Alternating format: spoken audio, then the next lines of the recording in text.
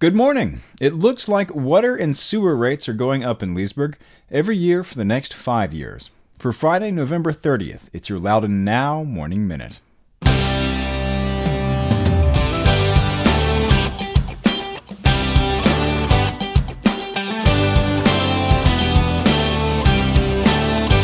Hey, remember this phrase, rubber duckies. If, at the end of the day, you don't remember a single ad you saw today, but you still remember the phrase, rubber duckies, well, that's the power of advertising on the Morning Minute. No distractions, no competitors, just your message. Drop us a line at sales@loudonnow.com or visit us at loudonnow.com/advertise. And remember, rubber duckies.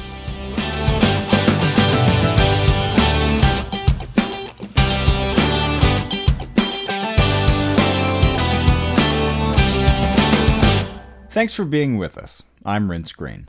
Things are not yet set in stone and the vote is still a month away, but it looks like people on Leesburg's water and sewer system will be getting higher bills. Generally, the town council and town staff do a rate study every 5 years. Monday night, the town council got a briefing from their consultant.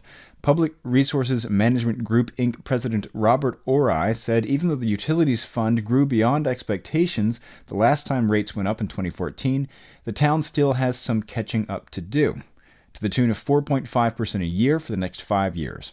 Ori said for the average Leesburg resident, that's about $40 a year more each year. From 1996 to 2006, rates never went up, and he said the town is still playing catch-up. That includes catching up to maintenance and improvements to the town's water and sewer infrastructure. The town works on a schedule of replacing that stuff every 100 years, which Utilities Director Amy Weeks said is not exactly the industry standard. Town staff and the consultant are recommending going to a 40-year replacement cycle, which works out to be about $10 million a year. Mayor Kelly Burke also worried the town doesn't have its arms around new development around the town and how much more demand that will put on the utility system.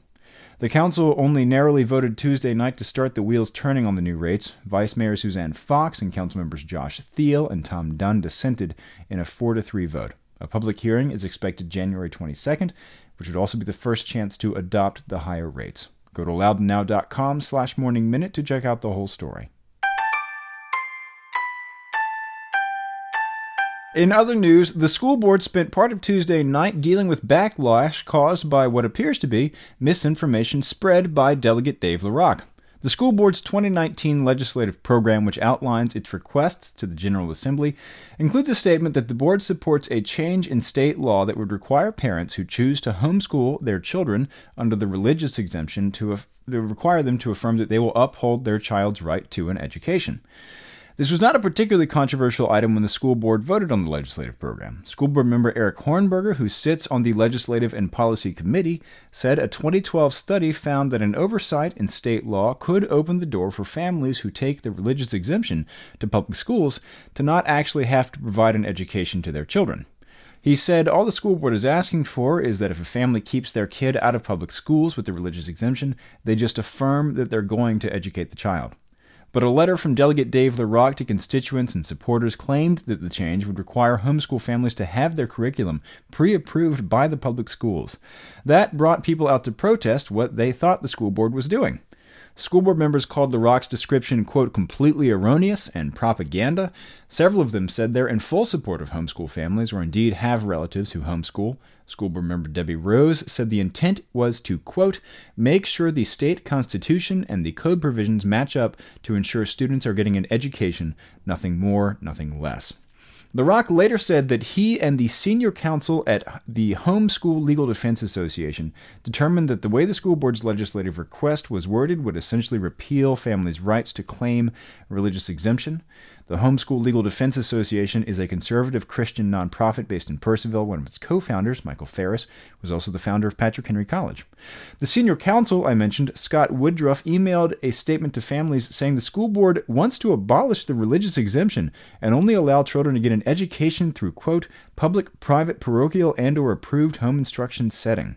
But you can judge for yourself. Here's what the legislative program says, quote, supports legislative changes to the Virginia Code Section 22.1-254B1 related to religious exemption from compulsory public school attendance to require that a child be guaranteed the fundamental right to an education by his or her parent or legal guardian in compliance with Article 8 of the Constitution of Virginia through an alternative public, private, parochial, and/or approved home instruction setting. The school board split on a vote to take the passage back out of the legislative program 4-4. With no majority, nothing changes, and it stays in for now. But a majority of the school board did agree to send the issue back to committee for more discussion. Vice Chairwoman Brenda Sheridan, who chairs the school board's Legislative and Policy Committee, has already asked that meeting be moved to a larger room. She's expecting a crowd. A man from Sterling faces life in prison for the fatal beating of teenage Nabra Hassanin as she was walking to Ramadan services at the Adams Center Mosque in Sterling in June of 2017. Darwin Martinez Torres, 25 years old, pleaded guilty in Fairfax County Circuit Court to rape and murder. Under his plea agreement, supported by prosecutors, Martinez Torres would avoid a lengthy capital murder trial that could result in the death penalty, but will spend the rest of his life in prison without the possibility of parole. On June 18th, Hassanin was walking along Drainesville Road just over Loudoun County's eastern boundary with a group of teens returning to Adams after an early morning pre-fast meal at a nearby restaurant. Martinez Torres was driving by when he got into an altercation with the group. He drove up onto the sidewalk, and the teens ran away. Investigators say Martinez Torres found the group again later and chased them with a baseball bat. Hassanin was struck, and he put her in his car. It appears Hassanin was assaulted a second time near Martinez Torres' apartment complex near the pond where her body was found. The medical examiner ruled that she died from blunt force trauma to the head and neck. And the Loudoun County Planning Commission has signed off on the town of Round Hill's plans for a new water tower off Yatton Road near Sleater Lake. The plans call for a 165-foot, 500,000-gallon water tower, including equipment to mount antenna on top, about 0.4 miles south of the town boundary. Consultant Keith Lane of Peed and Bortz LLC said the town's been on borrowed time, operating with only one water tower. He said the town's been planning a second tank for 15 years or so. Round Hill once had 2 water towers, but one of them was built in the 50s and decommissioned in the early 2000s. Now the remaining water tower, the Evening Star tank as it's known, has been going for nearly 20 years and needs some rehabilitation that will take it temporarily offline. Planning commissioners recommended approving the water tower on the condition that the town conduct water quality testing on neighboring properties' wells during construction. Get the full story on this and all these stories over at loudounnow.com.